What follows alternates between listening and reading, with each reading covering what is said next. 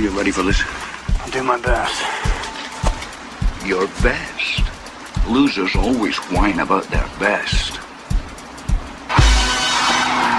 Winners go home and the prom queen.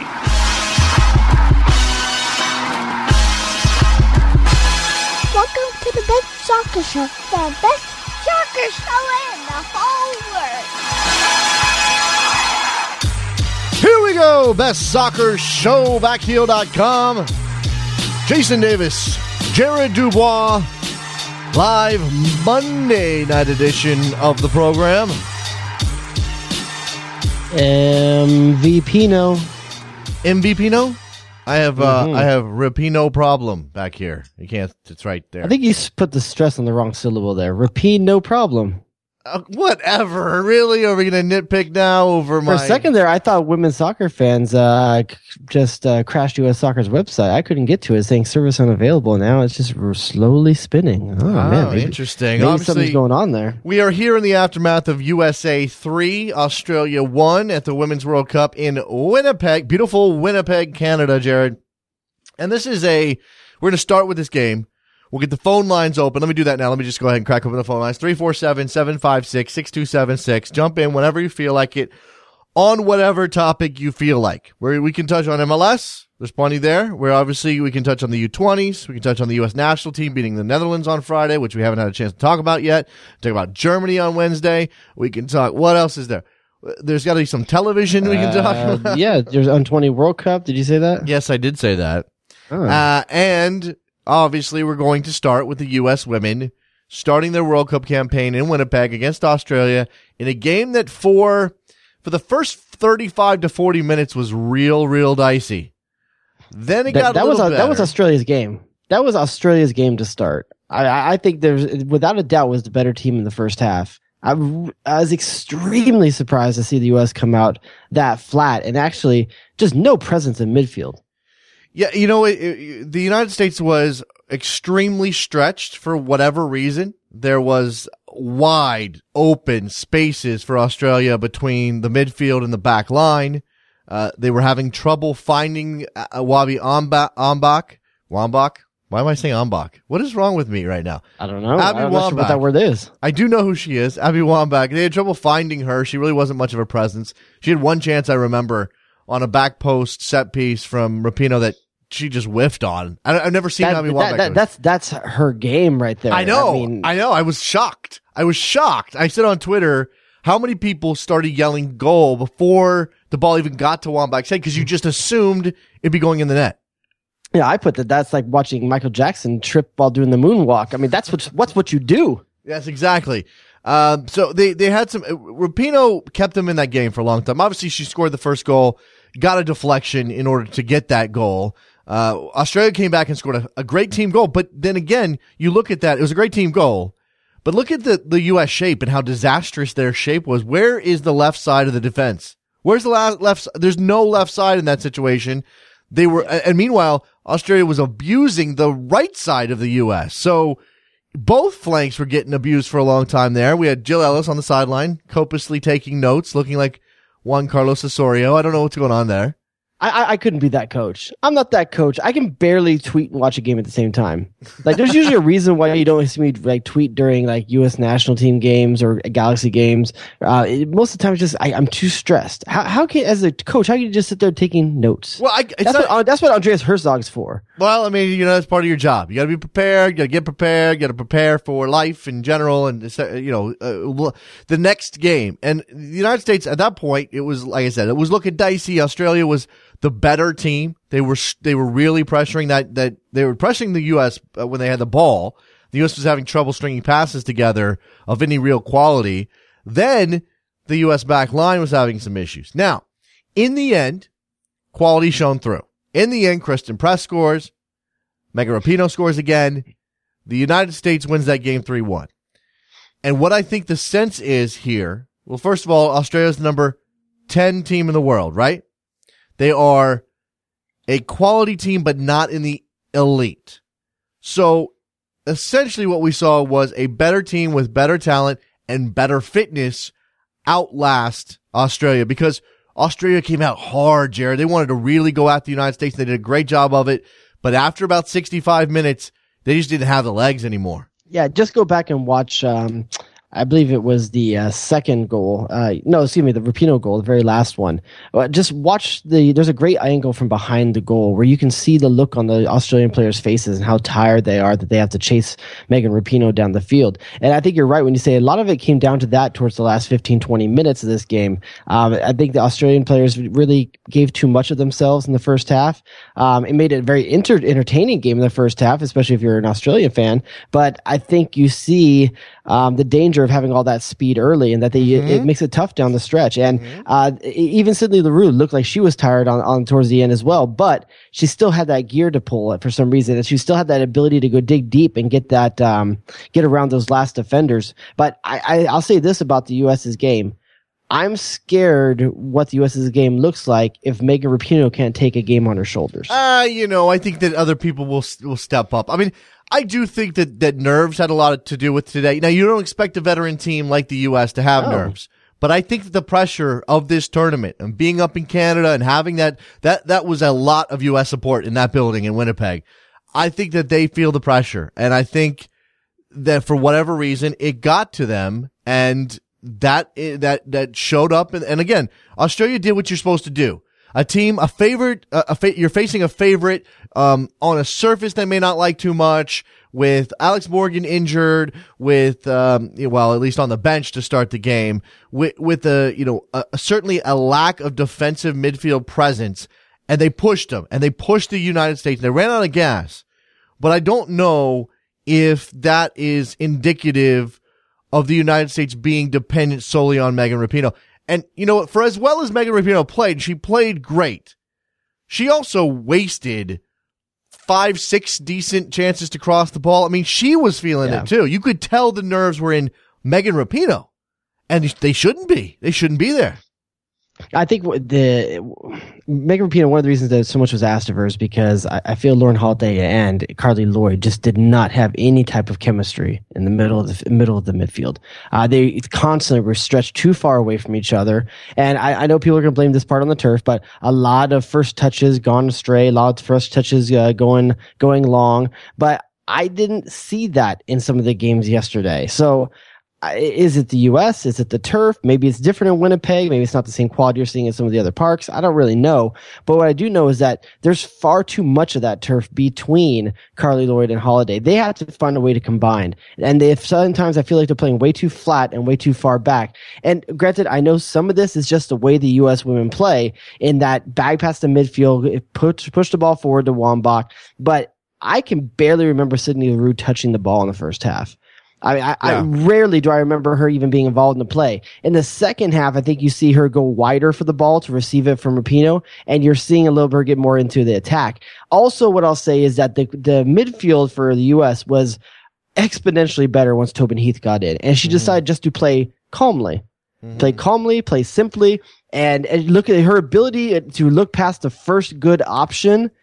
Was really important for the U.S. I'll admit to not having watched enough of this team during the build-up to know, to say for certain that they can't play a little slower and a little bit more composed. But I'm yelling at the TV, and this is just, again, this is me talking as a soccer guy and knowing the game, but not necessarily knowing this team well enough. I'm yelling at the TV, slow it down, slow it down, slow it down, because they want it to go so fast. Maybe it's the surface, maybe it's Australia's speed, and Australia's pressure creates that energy in you, and you want to get after them too. But they had opportunities to compose themselves, to get to relieve some of the pressure that Australia was putting on them if they could just slow the ball down a little bit. They didn't want to do that. And it hurt them for a while. And I think you're right. If you really take a step back to look at it, I'm sure Jill Ellis will be covering this with her team over the next couple of days. To your point, if you slow down that game and you pick out quality passes, I mean, you're going to neutralize the speed of Australia, because you're not going to give the ball away in bad positions where you're releasing on a counterattack. And I think in a number of times you saw some of Australia's best movement come from balls won in midfield and freeing up a counterattack. And I think you have to be really cognizant of that if you're the U.S., because come Sweden and Nigeria, I mean, especially with Sweden, they have the they have the quality to finish some of the chances Australia maybe didn't. And not just that, the quality to move the ball better than Australia did. And give Australia credit, that entry pass for their goal was a fantastic threaded ball right through 5 U.S. players on the money. Great movement for Australia. They totally deserved that goal. But the second half, it really was all U.S.'s game. Yeah, it turned, again, the quality of the United States shone through. And I think this is interesting. You know, I know we don't need to compare necessarily, but certainly as the Women's World Cup grows in size, Jared, 24 teams for the first time ever, as the game around the world for women is supported more and more money is put into it and the opportunity for these teams to get better is presented, you want to, you know, sort of see things through the prism of where this tournament is in relation to where the men's tournament used to be or was when it was a 24-team tournament, et cetera, et cetera. And you're still seeing, I mean, we obviously saw Germany absolutely demolish the Ivory Coast. Shows you how big that gap is. But the other thing is that you can, even in this game, and again, Australia is not a bad team. And again, they're ranked 10 in the world. And again, they have quality. You could see it. Davana was a fun player to watch out there. They had a bunch of good players. There's still a gap between the top 4 or the top 5 and everybody else. And Australia it's like watching La Liga. Else.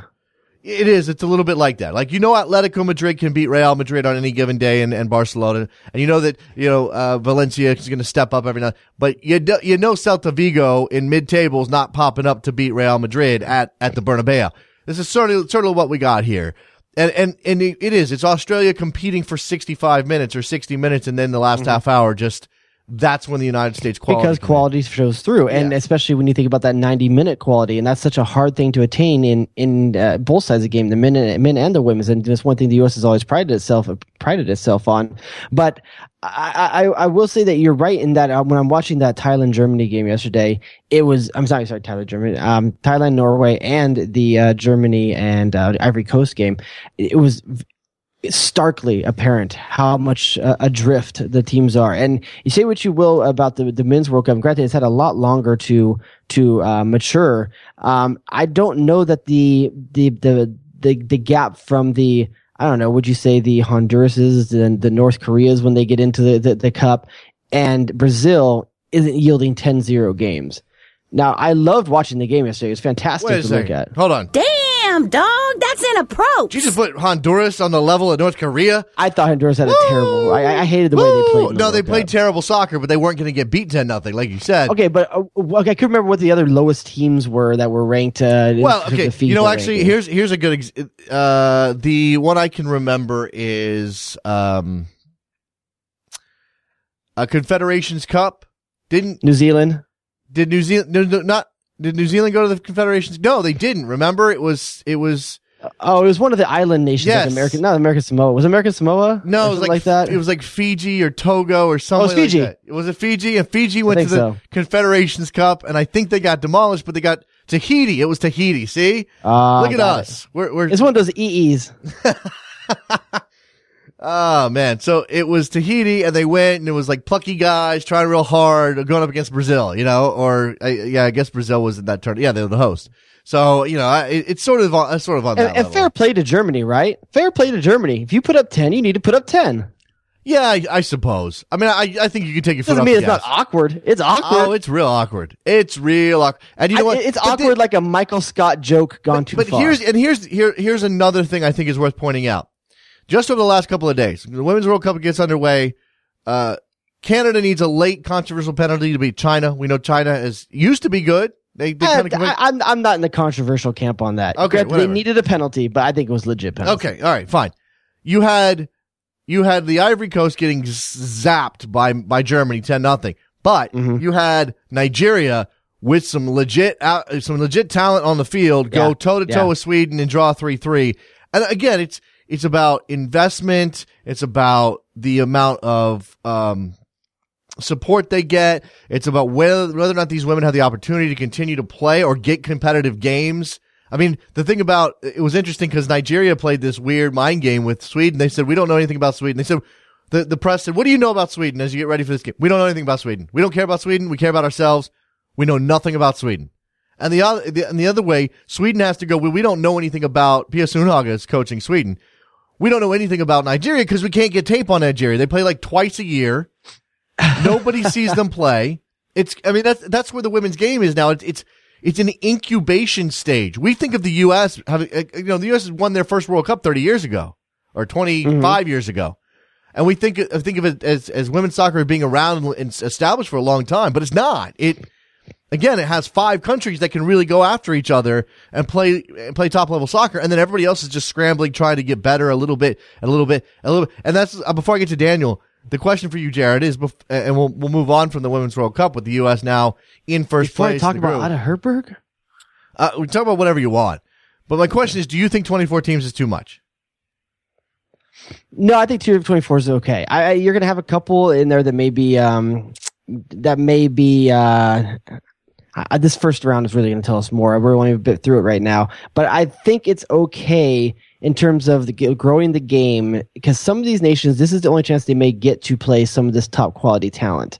And maybe, I'm not saying 10-0 result is good for Ivory Coast, but it's kind of good for the Ivory Coast because they're going to get 3 quality games in atmospheres they may not always get to play in.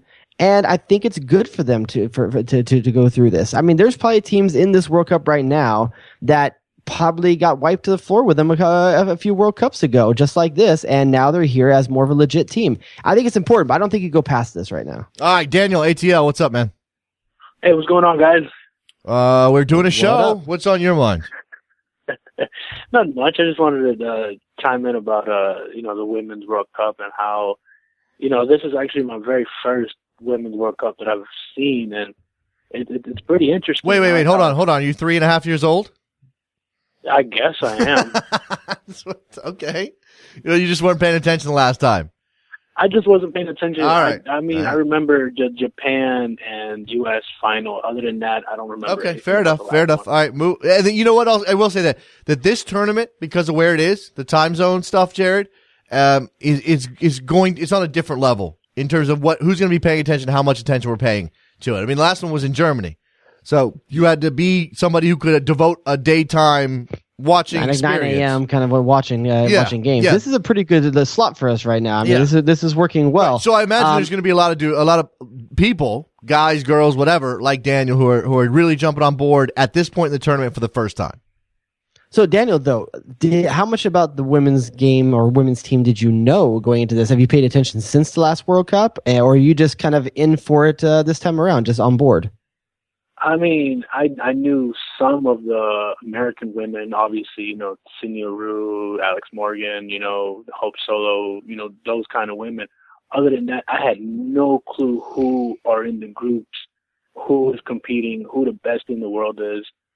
And okay, it's my first as a person with virgin eyes, what do you think about the first round that you've seen? What do you think about the women's game? It's pretty interesting. It's different. It's entertaining, and they look tough too. It's nothing. How do you say, like, the saying? How do you say this? How you say? You're playing like a girl. You're playing like a girl. That doesn't belong here. You know what I'm saying? Because these women are on a whole nother. Hey, let me tell you one more thing, Daniel. How old are you? 22. 22. You're old enough. Okay, you may not remember this person, but you need to go on YouTube and you need to search Michelle Akers, and you're going to see a grown-ass woman throw her body around and throw her head in front of stuff. I mean, you want to talk about a person that is going to change the way you think about women athletes? Go watch footage of Michelle Akers from 1991 through 1999 on YouTube. You can find it out there. Yeah. I advise that to any man or woman soccer fan. Go watch and you'll get a different appreciation for what a woman athlete is watching Michelle Akers. Oh, you can learn a lot. You can learn a lot about soccer, about playing, and about just you can learn a lot by watching Michelle. In fact, she did all of it with chronic fatigue syndrome too. I mean, you don't even know that when you're watching these clips, and it's impressive. Then you think about that. I mean, how she just killed her body every game. I mean, it's fantastic. And there's stories like that all around the women's game. It's not just Michelle Akers, but as an entry level point, as someone's an American soccer fan that wants to get into the U.S. women's game, go watch a little bit of that. Get your history on point, and you're gonna have a different perspective on it. I guarantee it. You got anything else you want to share? Talk about, Daniel? Yeah, when it came to the women's game, I just really didn't realize how tough they were soccer-wise. I mean, I know women athletes are tough, you know, like when it comes to fighting, because I watch a lot of fighting, and I watch a lot of female fighting, female boxing, or, you know, a whole bunch of other stuff. They're tough. Okay. But when I transitioned that to soccer, I didn't realize how tough they were until, you know, I watched it Sunday when Norway played. Hegerberg. Germany played. And then today, too, when Sweden played. I'm telling you, man, Ada Hegerberg, that is my girl. I think I'm gonna be in love with her by the time this tournament's done, and not just for any kind of physical thing like that, but she is just a beast. I mean, this chick is built like a female Josie Altidore. I mean, she throws her weight around. She's got amazing speed when she trots. She's 19 years old. You can tell the talent's there. She got unlucky a lot of times, but for a 19-year-old, showed a lot of composure at a World Cup stage. I mean, this is one to watch right here. I mean, if she can stay healthy, this is one of the girls that could maybe dominate the next like 10 to 15 years of this sport if she can really come along with Norway. If you didn't get to see her game this weekend, make appointment television to watch the next Norway game and watch this girl play. Definitely. And do you guys think that I want to transition to the men's national team if you guys don't mind? Sure, go ahead. Yeah, do you guys think the U.S. have a chance to at least draw on? Daniel's been taken out. They took out Daniel. I think the Germans are jamming his signal. The Germans got to Daniel. That was really a technical issue on my part. I feel bad. But I believe this is like the what's that Academy Award movie? The something game. The Crying Game. Oh my God, no, not that one. I don't know. Jeez. You said Academy Award and you said something game. I don't know. No, the one about the guy who like uncodes the German Nazi signal. Oh, the Imitation Game, I think is the Imitation Game. I haven't seen that yet. I haven't seen any Oscar. Actually, you know what? The Imitation Game would be a decent title for the Crying Game as well. Good. Hold on a second. It's been a little. Jay Rodius. Oh, yeah. Phone lines 347-756-6276. Since Daniel was going to transition us into the U.S. men, and he was going to ask about whether or not they have a chance against Germany, we'll get to that question. Let's go back in time. Let's get in our best soccer show time machines, which I'm not sure what those would look like, but it'd be cool. And go back to Friday and talk about USA 4, Netherlands 3 at the Amsterdam Arena, the wildest, wackiest, weirdest. I don't even know. Another W. I don't even know how to put a framework around that game, Jared. Yeah, do you celebrate that game? Like, it's kind of weird. It's kind of weird. Like, do you like? I don't know what to feel about it. I don't know if I should be like, yeah, boy, we did it, or I should be like, oh, sorry, we kind of did you dirty, or like, I don't know what to feel. Oh no, I am not going to apologize for winning the game. I'm not going to be like, oh man, we really didn't deserve to win that because they were just as bad as we were defensively. So absolutely, we deserve to win the game. True. But what I'll say is I don't know if I should be excited. I mean, look, it's a friendly. I wasn't going to be excited either. Unless they won 10-0, which we just discussed, I wasn't going to get overly excited about that game. I knew what it was. Even if they won, remember they beat Italy 1-0 and it was like, woo, they beat Italy in Italy. Yeah. Fantastic. I mean, that's great. It was a good win. It was a nice win. But, you know, I wasn't going to come out of this feeling like they made some giant strides unless it was a 90-minute complete front to back performance. And we didn't get that. So how do I feel about this? It was fun. That's how I feel. That was a fun game, Jared. That's all I can say. You know, and I'll agree with that. It's fun, and not just that, but I'm stoked about one aspect of it, and that's how much youth played a role in the win. I'll say this game also had one thing in common with that 2-0 Italy game is that Michael Bradley in beast mode makes the U.S. a legit opponent for any team. If Michael Bradley can play his game, and granted, most teams won't allow at this level Michael Bradley to play his game.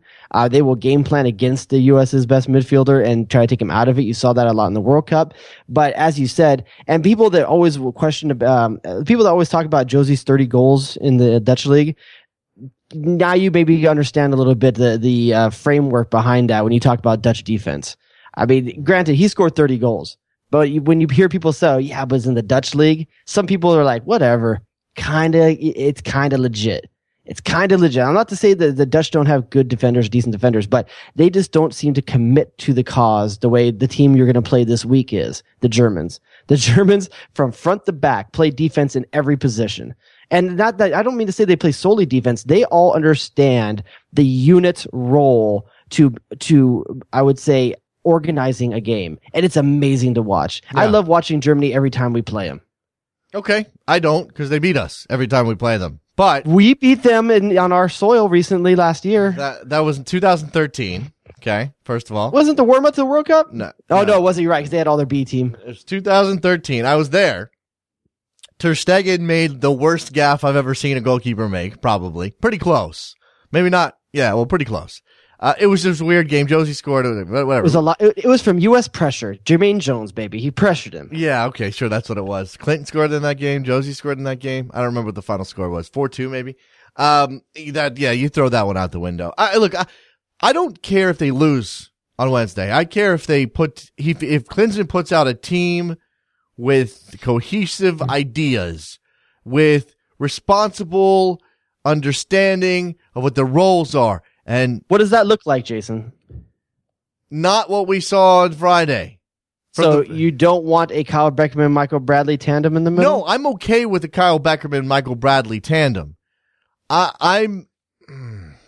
you okay with the John Brooks of Alvarez? See, I didn't think that the Dutch had the ball. You knew the Dutch were going to have the ball. I wasn't necessarily overly concerned with the midfield on Friday. I was concerned with the defense, with that back line, with Alvarado, with John Brooks. I think John Brooks decide when he puts on a U.S. jersey, he decides that he's playing total football and he doesn't tell anybody. And he wants to go be a forward. He's going to go be a midfielder. He doesn't know where he wants to be or where he's supposed to be. And it's weird. It's really, really weird. And I don't like it at all. And that's what I was concerned about on Friday. That's what I'll be concerned about on Wednesday. And that's what I'll be concerned about heading to the Gold Cup. Okay. I can see where you're coming from there. And I do like the John Brooks option in the back.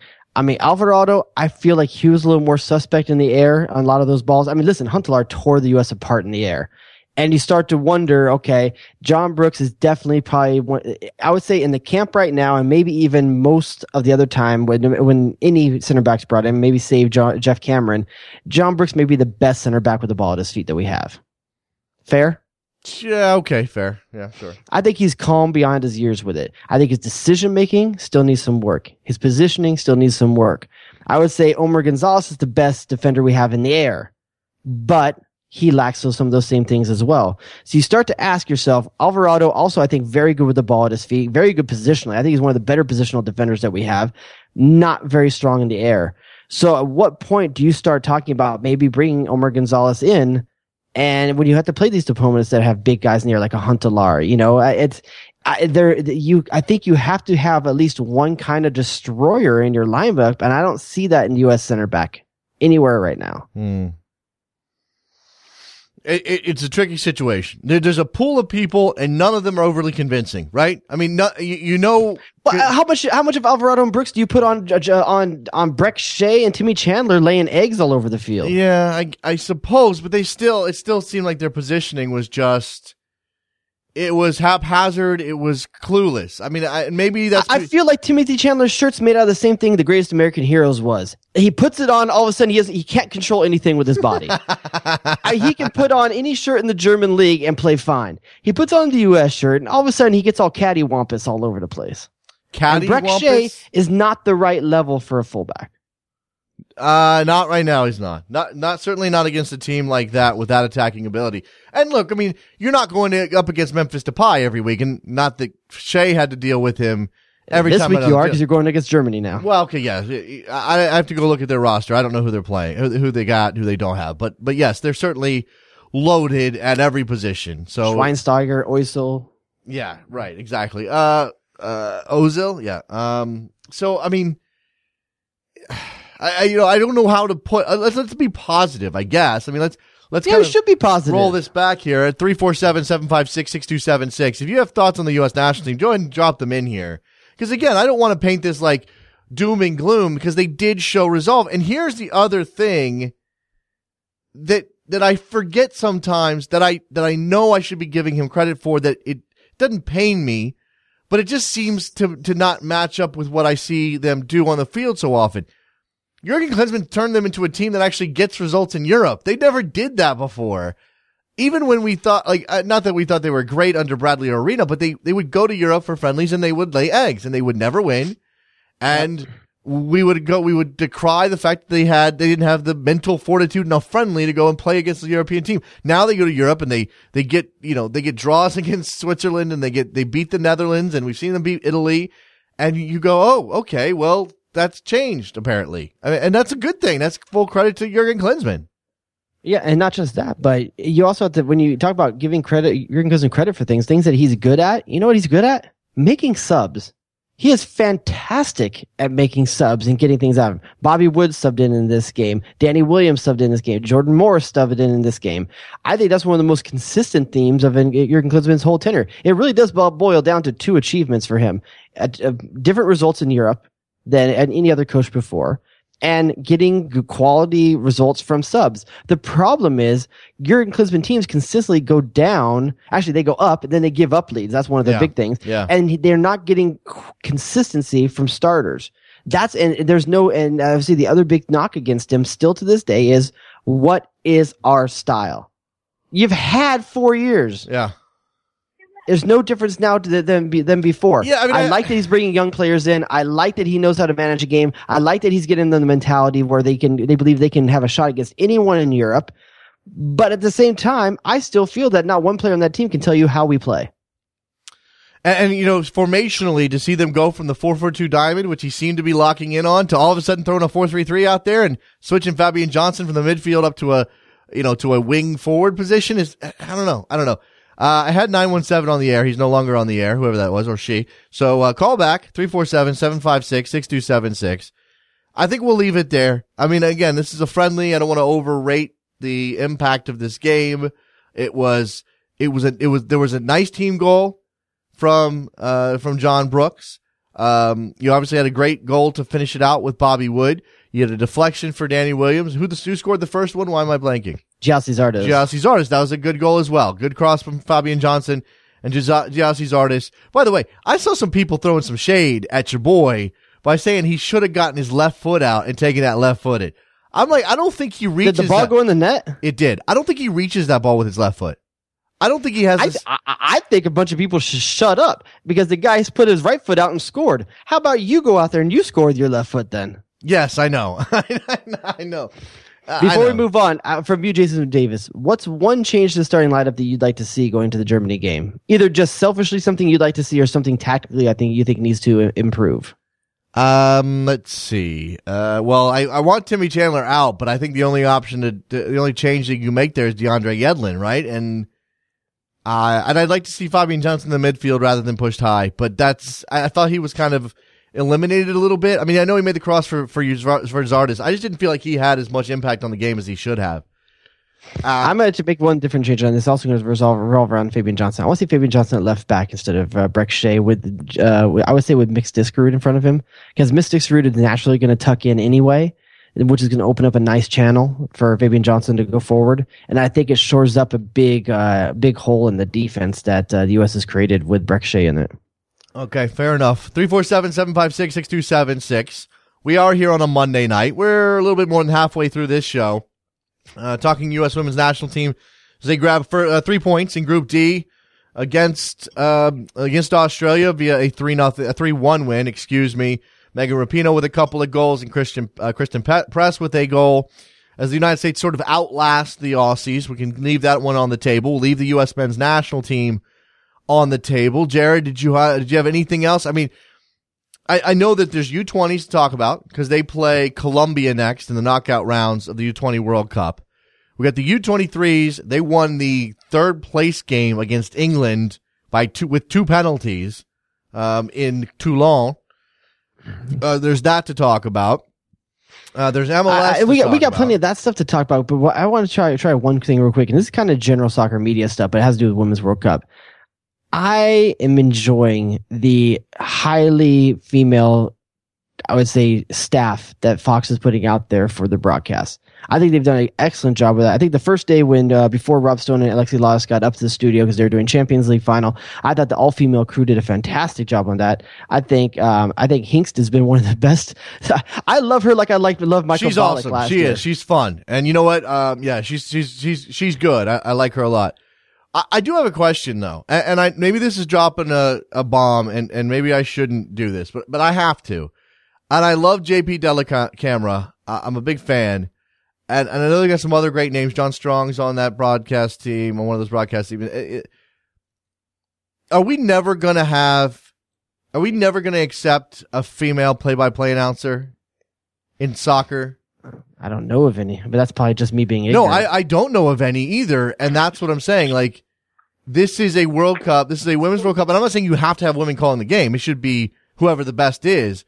But it just occurs to me that we obviously have, Kat Whitehill did a great job today on the U.S. broadcast. I don't know that you don't need Chico. I don't mind. I feel we'd be better without Tony DeCicco. Yeah, I don't mind personally. Tony DeCicco, but I don't think he needs to be there. JP's great, but I'm saying, like, okay, so you have Doris Burke in the NBA. There's, for whatever reason, we have the glass ceiling when it comes to play-by-play announcers, and I'm just curious about that. 260, who's this? 260, you're on the air. Who's that? Hey, this is Tyler. What's in up, Fort Tyler? Wayne. Go ahead, man. I also could do without Tony DeCicco. He just, there's always coach speaking it up, and it's always annoying. That's my opinion about that. But the thing I wanted to talk about, going back to the women's game, was just how two things about Rapinoe. Number one, the fact that she held on to the ball and just, did things, created goals, but at the same time, I think that held back the attack. And because there's so many times where she could have played a simple ball back to the midfield, where there was space, and they could have switched play, or they could have played the ball back forward, giving a run to LaRue, or an early cross from midfield. It just seemed like there was times when she held on the ball too long, and they, she ended up scoring a couple goals, but really the only one that she scored off of that was the one that was deflected. Yeah, somehow you're finding a way to throw shade on someone with 2 goals and an assist. But I will say this: I get where you're coming from. I get where you're coming from because she did look off a lot of her teammates a lot of the time. I'm gonna offer one alternative scenario to that. When you're watching your teammates constantly give the ball away in bad positions and not able to string passes together, and you believe in your ability to change a game, and you've probably been given that type of autonomy by your coach to do so, at what point do you just take the game to yourself and try to make a difference? I mean, granted, it's a team sport, and I know she's got a lot of teammates around her, and she didn't use them very well. But on a night where you get 2 goals and an assist, on a night where your teammates weren't playing that well, is it really that bad? I'm not hating on her. I'm just asking the question. Would that have made a difference in their attack? Yeah, maybe. I mean, it's hard to know. It's hard to know. The U.S. seemed to committed to bypass those same midfielders from the defense as well. I mean, how often did you see the defenders try to purposely play the ball through midfield? I mean, they were bypassing as much as Rapinoe was. So I just think part of that's the U.S. style. I mean, I think they need to find a different format in that middle with Lloyd and Holiday that's going to work. I'm not sure what it is. Maybe another true threat on the far right. I don't know that Kristen Press was that. I think she's better when she's playing either as a striker or just behind the strikers. I think her out wide is a bit of a waste of her time because she's not the type of person I equate with a natural winger. I would much rather see a Tobin Heath in there, a Heo in there.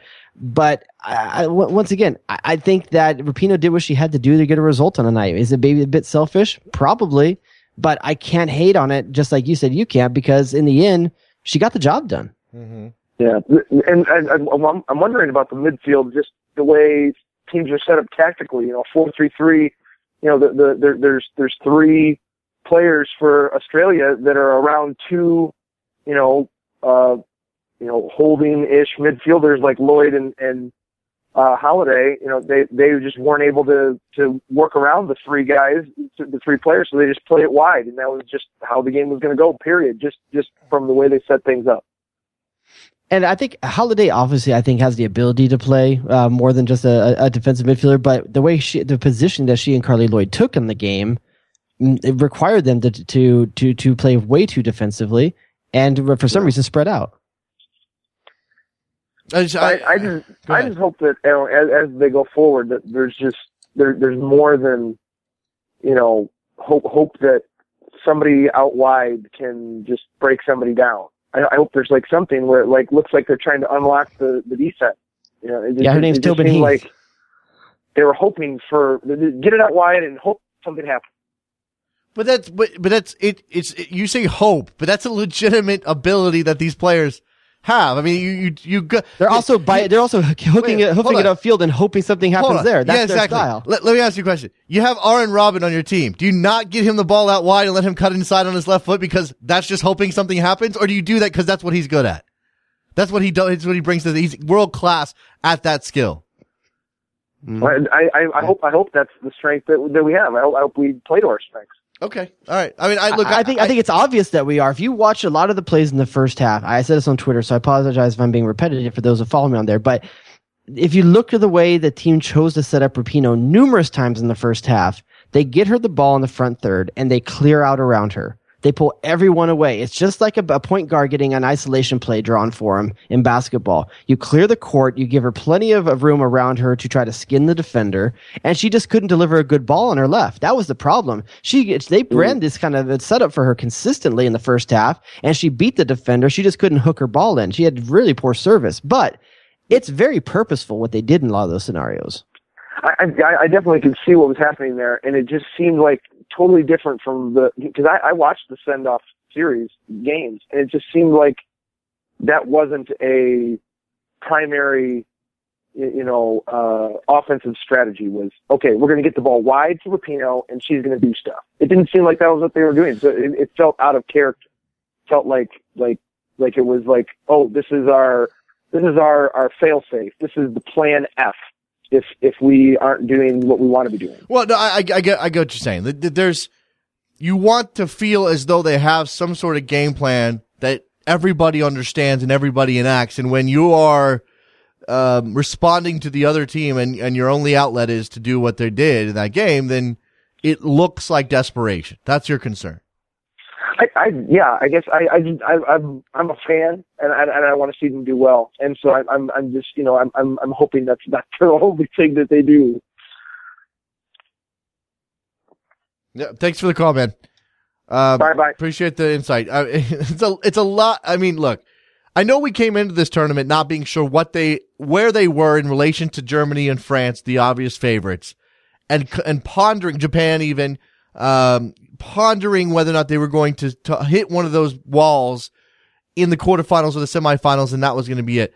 But I feel like people are already sort of jumping ahead to this notion that they're not good enough, Jared, and we don't know yet. I mean, I don't know yet. I would be hesitant to draw that conclusion from the populace. I think what's happening more right now is that the display put out there tonight wasn't good enough. I don't know if people are jumping to the conclusion that the team overall isn't good enough to go through this whole tournament. I think they're just worried that what they saw tonight wasn't good enough. And if that same game gets brought out against the Swedens, the Germanys, the French, I don't know that they'll be good enough for that. And that might be what you're seeing more. I think that people still believe in this team. They've shown through the send-off series they have the ability to play. They did play some easier opponents during that time. They also struggled against at least one easier opponent during that time. But you also got to wonder, is this team going to be different now that Alex Morgan is back? I would hope so, but back how? But back in what form? Back 100% Alex Morgan? Because I don't think so. How could she possibly be? I don't know if she's 100%, but she might get close enough over the course of this tournament. I mean, her 70-80% is going to be better than a lot of people in this tournament. Just look at. Do you think she's going to have to struggle against someone like a team like Thailand? No, of course not. But that's okay. The bigger thing is, does she bring enough to the table to supersede Sydney Leroux in the near future? And I think yes, because I find that she has a lot more. I don't know. She just seems capable of a lot more in getting her own shot than Sydney Leroux has. I just have not been impressed by Sydney Leroux during the send-off series, even today. And part of it is I think the team isn't finding her. They're forcing the ball through Abby Wambach, which is just detracting from Sydney Leroux's game. I don't know that I've ever liked Leroux's game that much. I mean, there's something out of control about it. There's something erratic about it. She's a talented physical striker, and she's obviously got some speed, but her first touch leaves a lot to be desired. Her hold-up play, she doesn't always make the best decisions. And, while you have Wambach, you think ultimately they looked for LaRue a lot as the hold-up striker to try to create something off of her. And I thought that coming back into the midfield, she was mucking things up more than she was helping. I think her physicality does a lot for her in terms of hiding some of her failings. I think she's definitely more physically fit, faster, stronger, can jump higher than a lot of other players. And I think that tends to get her by at times. But I still think she is a victim of a team that doesn't use her to her abilities the best as possible. I think you saw her at her best when Megan Rapinoe freed her on the wing and she beat a defender, cut a ball back perfectly. And I think that's much more Sydney Leroux's game. Get her facing goal, running towards it. So often with the ball going into Abby Wambach, she's being asked to win second balls. I don't think that's her game.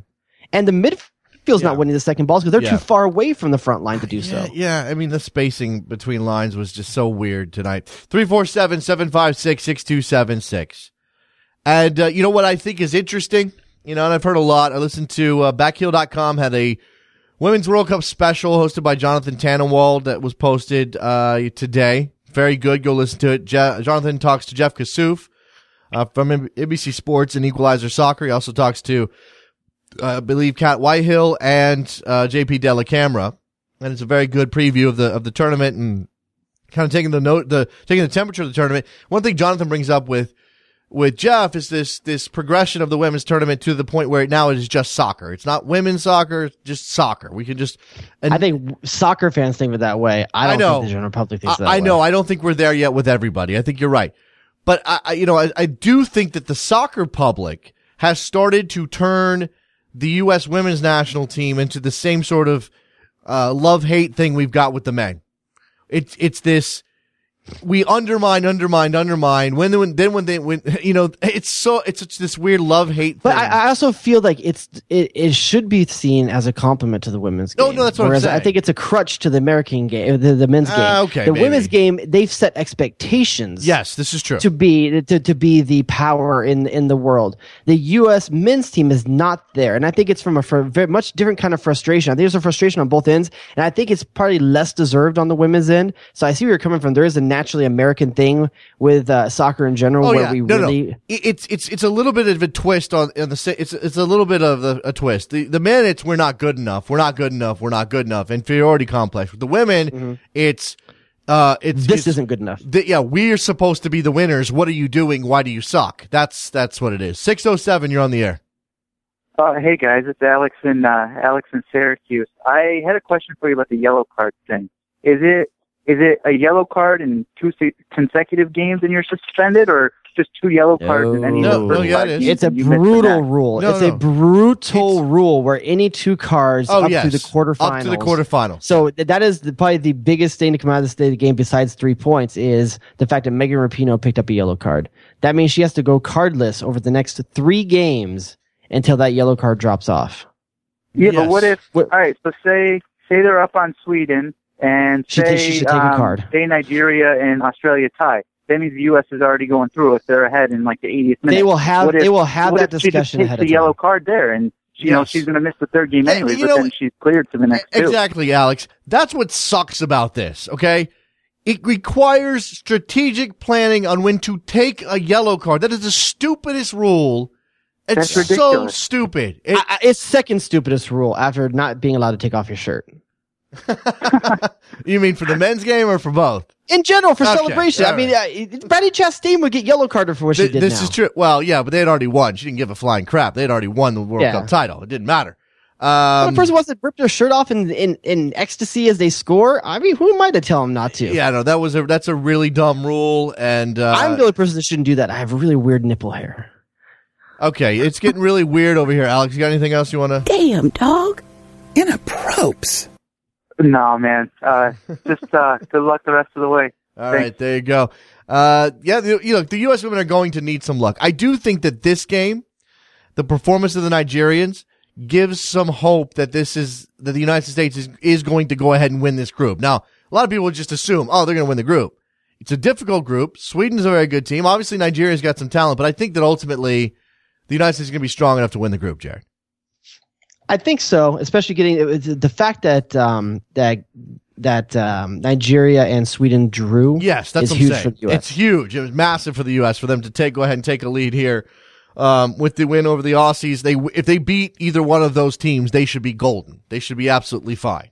And to build on the discussion we were having just a second ago about general reception to the women's game, I had an interesting interchange with Daniel Nair yesterday. Who, I mean, you have his brother Christian on Soccer Morning quite often to talk. I follow Daniel on Twitter. Daniel is a firecracker. Let me just say that.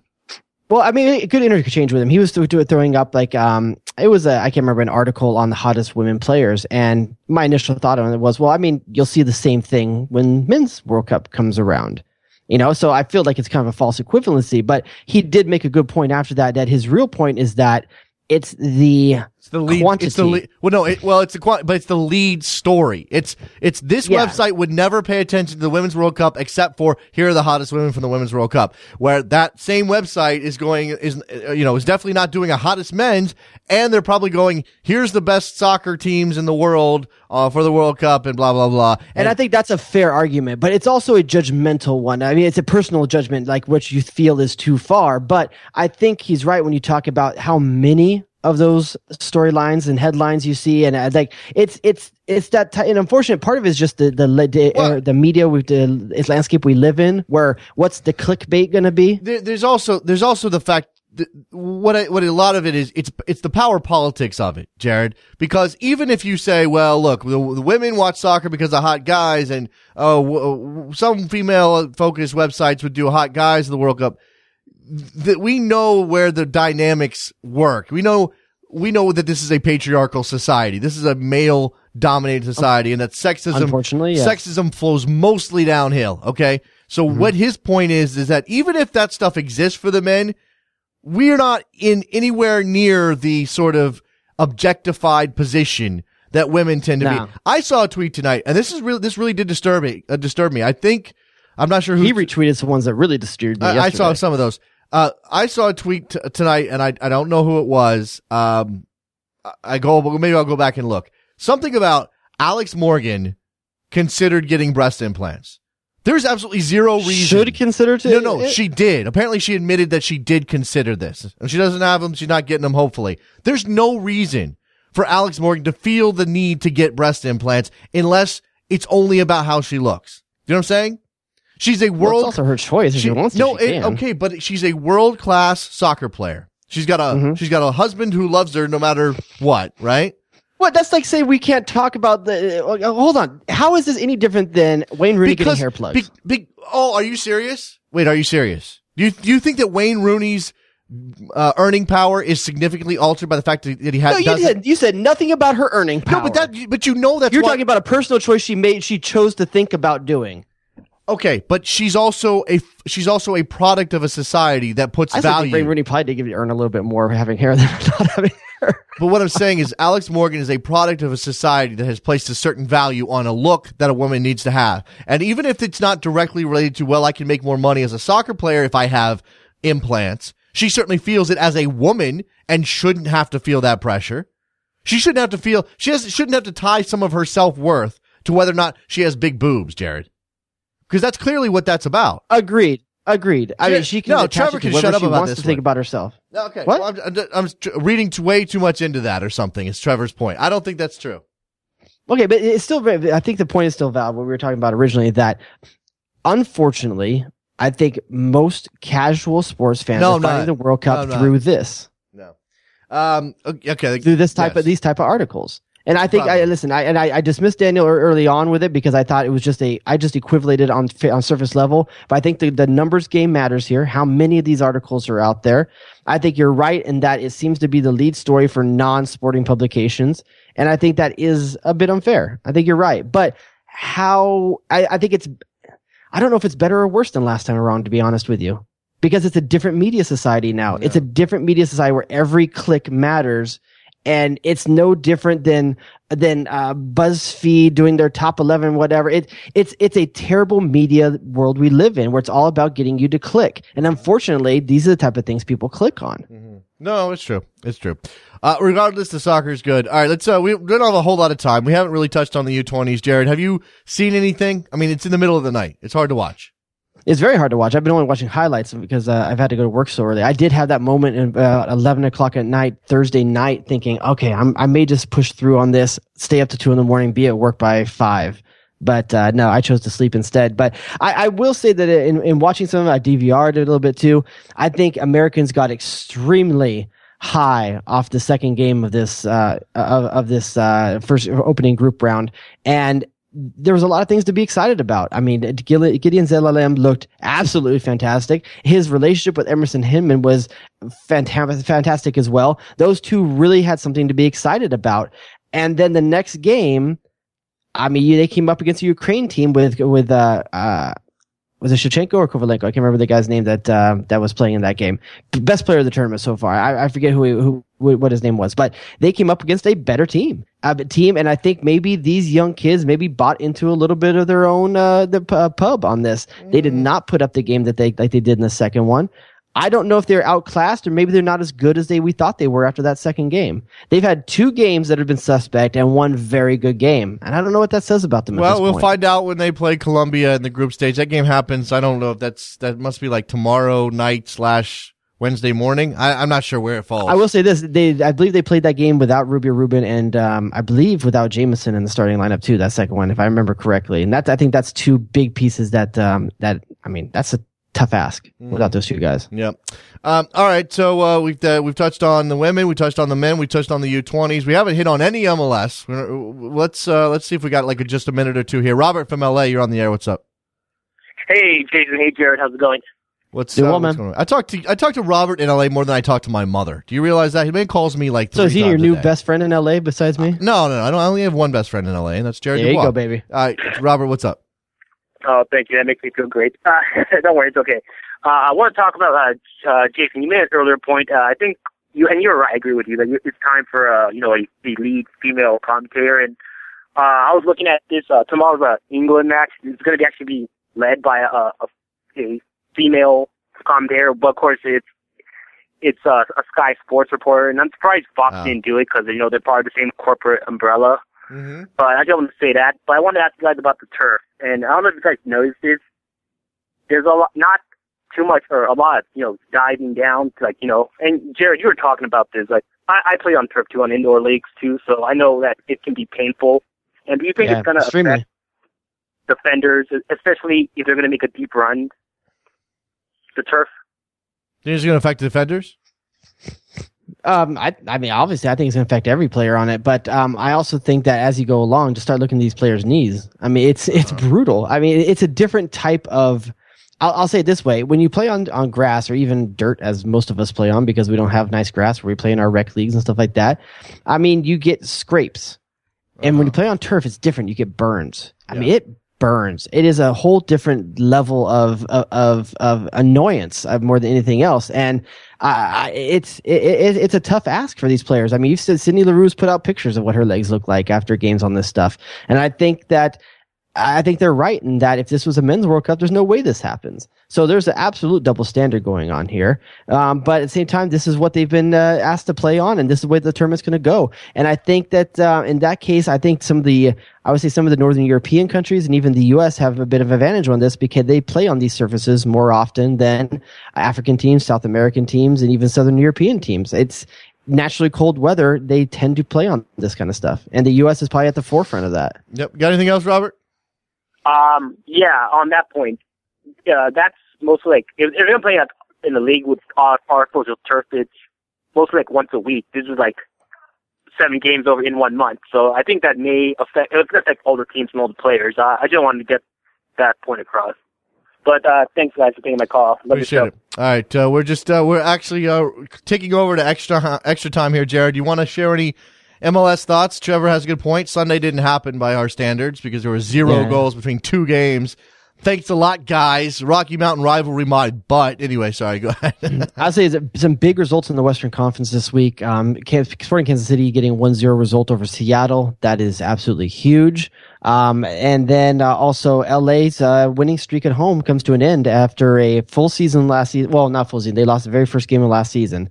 That's the last time LA lost at home, even through the playoffs and everything. So big result there for Vancouver, getting the 1-0 result of LA on Robbie Keane's first start in some number of months. But you can see that the loss of Giassi Zardes was there. I don't think LA played a very good game overall, and they're missing the Villarreals, the Bradford Jamesons, the Giassi Zardes. The kids that have gotten them through the season so far are very necessary to LA's success. Outside of that, I also say surprise resort Orlando over Chicago 3-2 on an own goal at the very end, but Harry Shipp having a wonderful drop dead dime pass assist in that game. So Harry Shipp, you got to wonder at what point does he start seeing some time or some call-ups with the national team? Probably not until after the Gold Cup, right? Yeah, I think it has to be. I think he's in that picture. I'm going to tip in here, New York City FC getting their first ever road win in Philadelphia, and Tommy McNamara gets a chance to play Jared. Yeah. That, my friend, was... what has... Sorry, just got to drop what it has in. taken so long? He was hurt, obviously, coming back. I guess maybe he just didn't have... He was playing well in the preseason. Jason Christ unleashed the beast that is the mullet. Well, he's not got a mullet anymore, but he needs to. He's got something. It's not quite the old school mullet he was rocking in the Chivas, but he's still got some flyers. He's still got some the man. He reminds me of, have you ever seen that movie Kicking and Screaming with Will Ferrell? Yes, I've seen it. There's the redhead kid that has he's really kind of funky looking. He's like the comic relief in the movie. Tommy McNamara looks like what that kid would look like if he grew up. Okay, there you go. Go back and look at it. You'll see the guy I'm talking about. There you go. All right, let's go ahead and wrap up this edition. Also, what's up with your boys, DC? That's your boys. That's your team. I mean, that's your team. You always say I'm crazy about. They lose to Toronto 2-1. Toronto's good. Sebastian Jovinko is insane right now. I mean, the man is on fire. Can you remember the last time a player took over a league like this? No. I mean, I think Donovan had stretches, but it was well, I guess he did have stretches where he scored a lot and was assisting, but this is maybe not beyond that. I don't want to put that. If he does it for 2 or 3 more games, we are talking about historic levels here because he's been off the charts. I went back and looked at his record. I think he's got 4 goals and 3 assists in his last 5, which is nuts. And there's one game where he didn't have an assist or a goal, which breaks it up, unfortunately. But he is the archetype of what MLS needs to find more of if it's to be really, truly successful and kind of transition to the next phase it wants to go to. That guy that just got missed a little bit in the system. He's not missed. He played for Italy, but I'm just saying he's frustrated with his role at Juve, looking for a different opportunity, and brings just sheer quality to the league. Have you and we've talked about Parks and Rec? You're not a Parks and Rec guy, right? I am absolutely a Parks and Rec guy. Right. So why are we not calling him Little Sebastian? Oh, Little Sebastian. Why are we not? Yes, of course you are. Why are we not calling him Little Sebastian and working that into the show? I've got to find some. Bye, Little Sebastian. I've got to find a Little Sebastian drop. That's a perfect way to end this program. All right. Thank you guys for listening on a Monday. I hate that you thought of that and I didn't. I know. I can't believe I don't know where that came from. All right. I think the U.S. women are going to be okay in the group. We'll see what happens in the knockout rounds. The U20s on Wednesday. U.S. men on Wednesday with the with Germany. We'll be taking stock of that game next weekend more likely than not. Although I am doing Rabble.tv for the U.S. women on Friday against Sweden, Jared. So spread the word. Get yourself some Davis. Yeah. I've been doing Rabble every Friday for a while, so check that out. Rabble.tv. Put some Davis in your holes. Yeah, if you can find, we'll find somebody else to do it with me because I can't solo. I can't. Not Hope solo. I can't solo that. I'm not going to. So I'm going to try. We'll try to find somebody else. Friday, dude. Yeah, I'm sure you're busy. It's okay. It's cool. All right, guys. We go to iTunes. Give us a rating and a review. Best Soccer Show on Twitter. Jay Rodius on Twitter. What else? Jay Rodius. Someone go unfollow Hayward and go follow Jay Rodius. I don't like how close he's getting to me.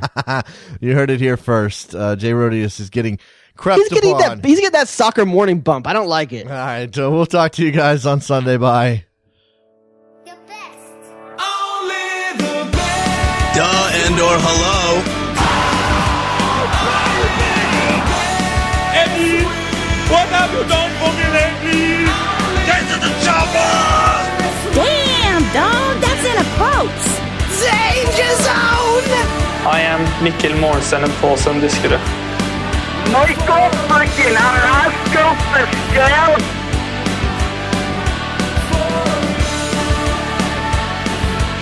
Goonies never say die! Skin that smoke wagon and see what happens.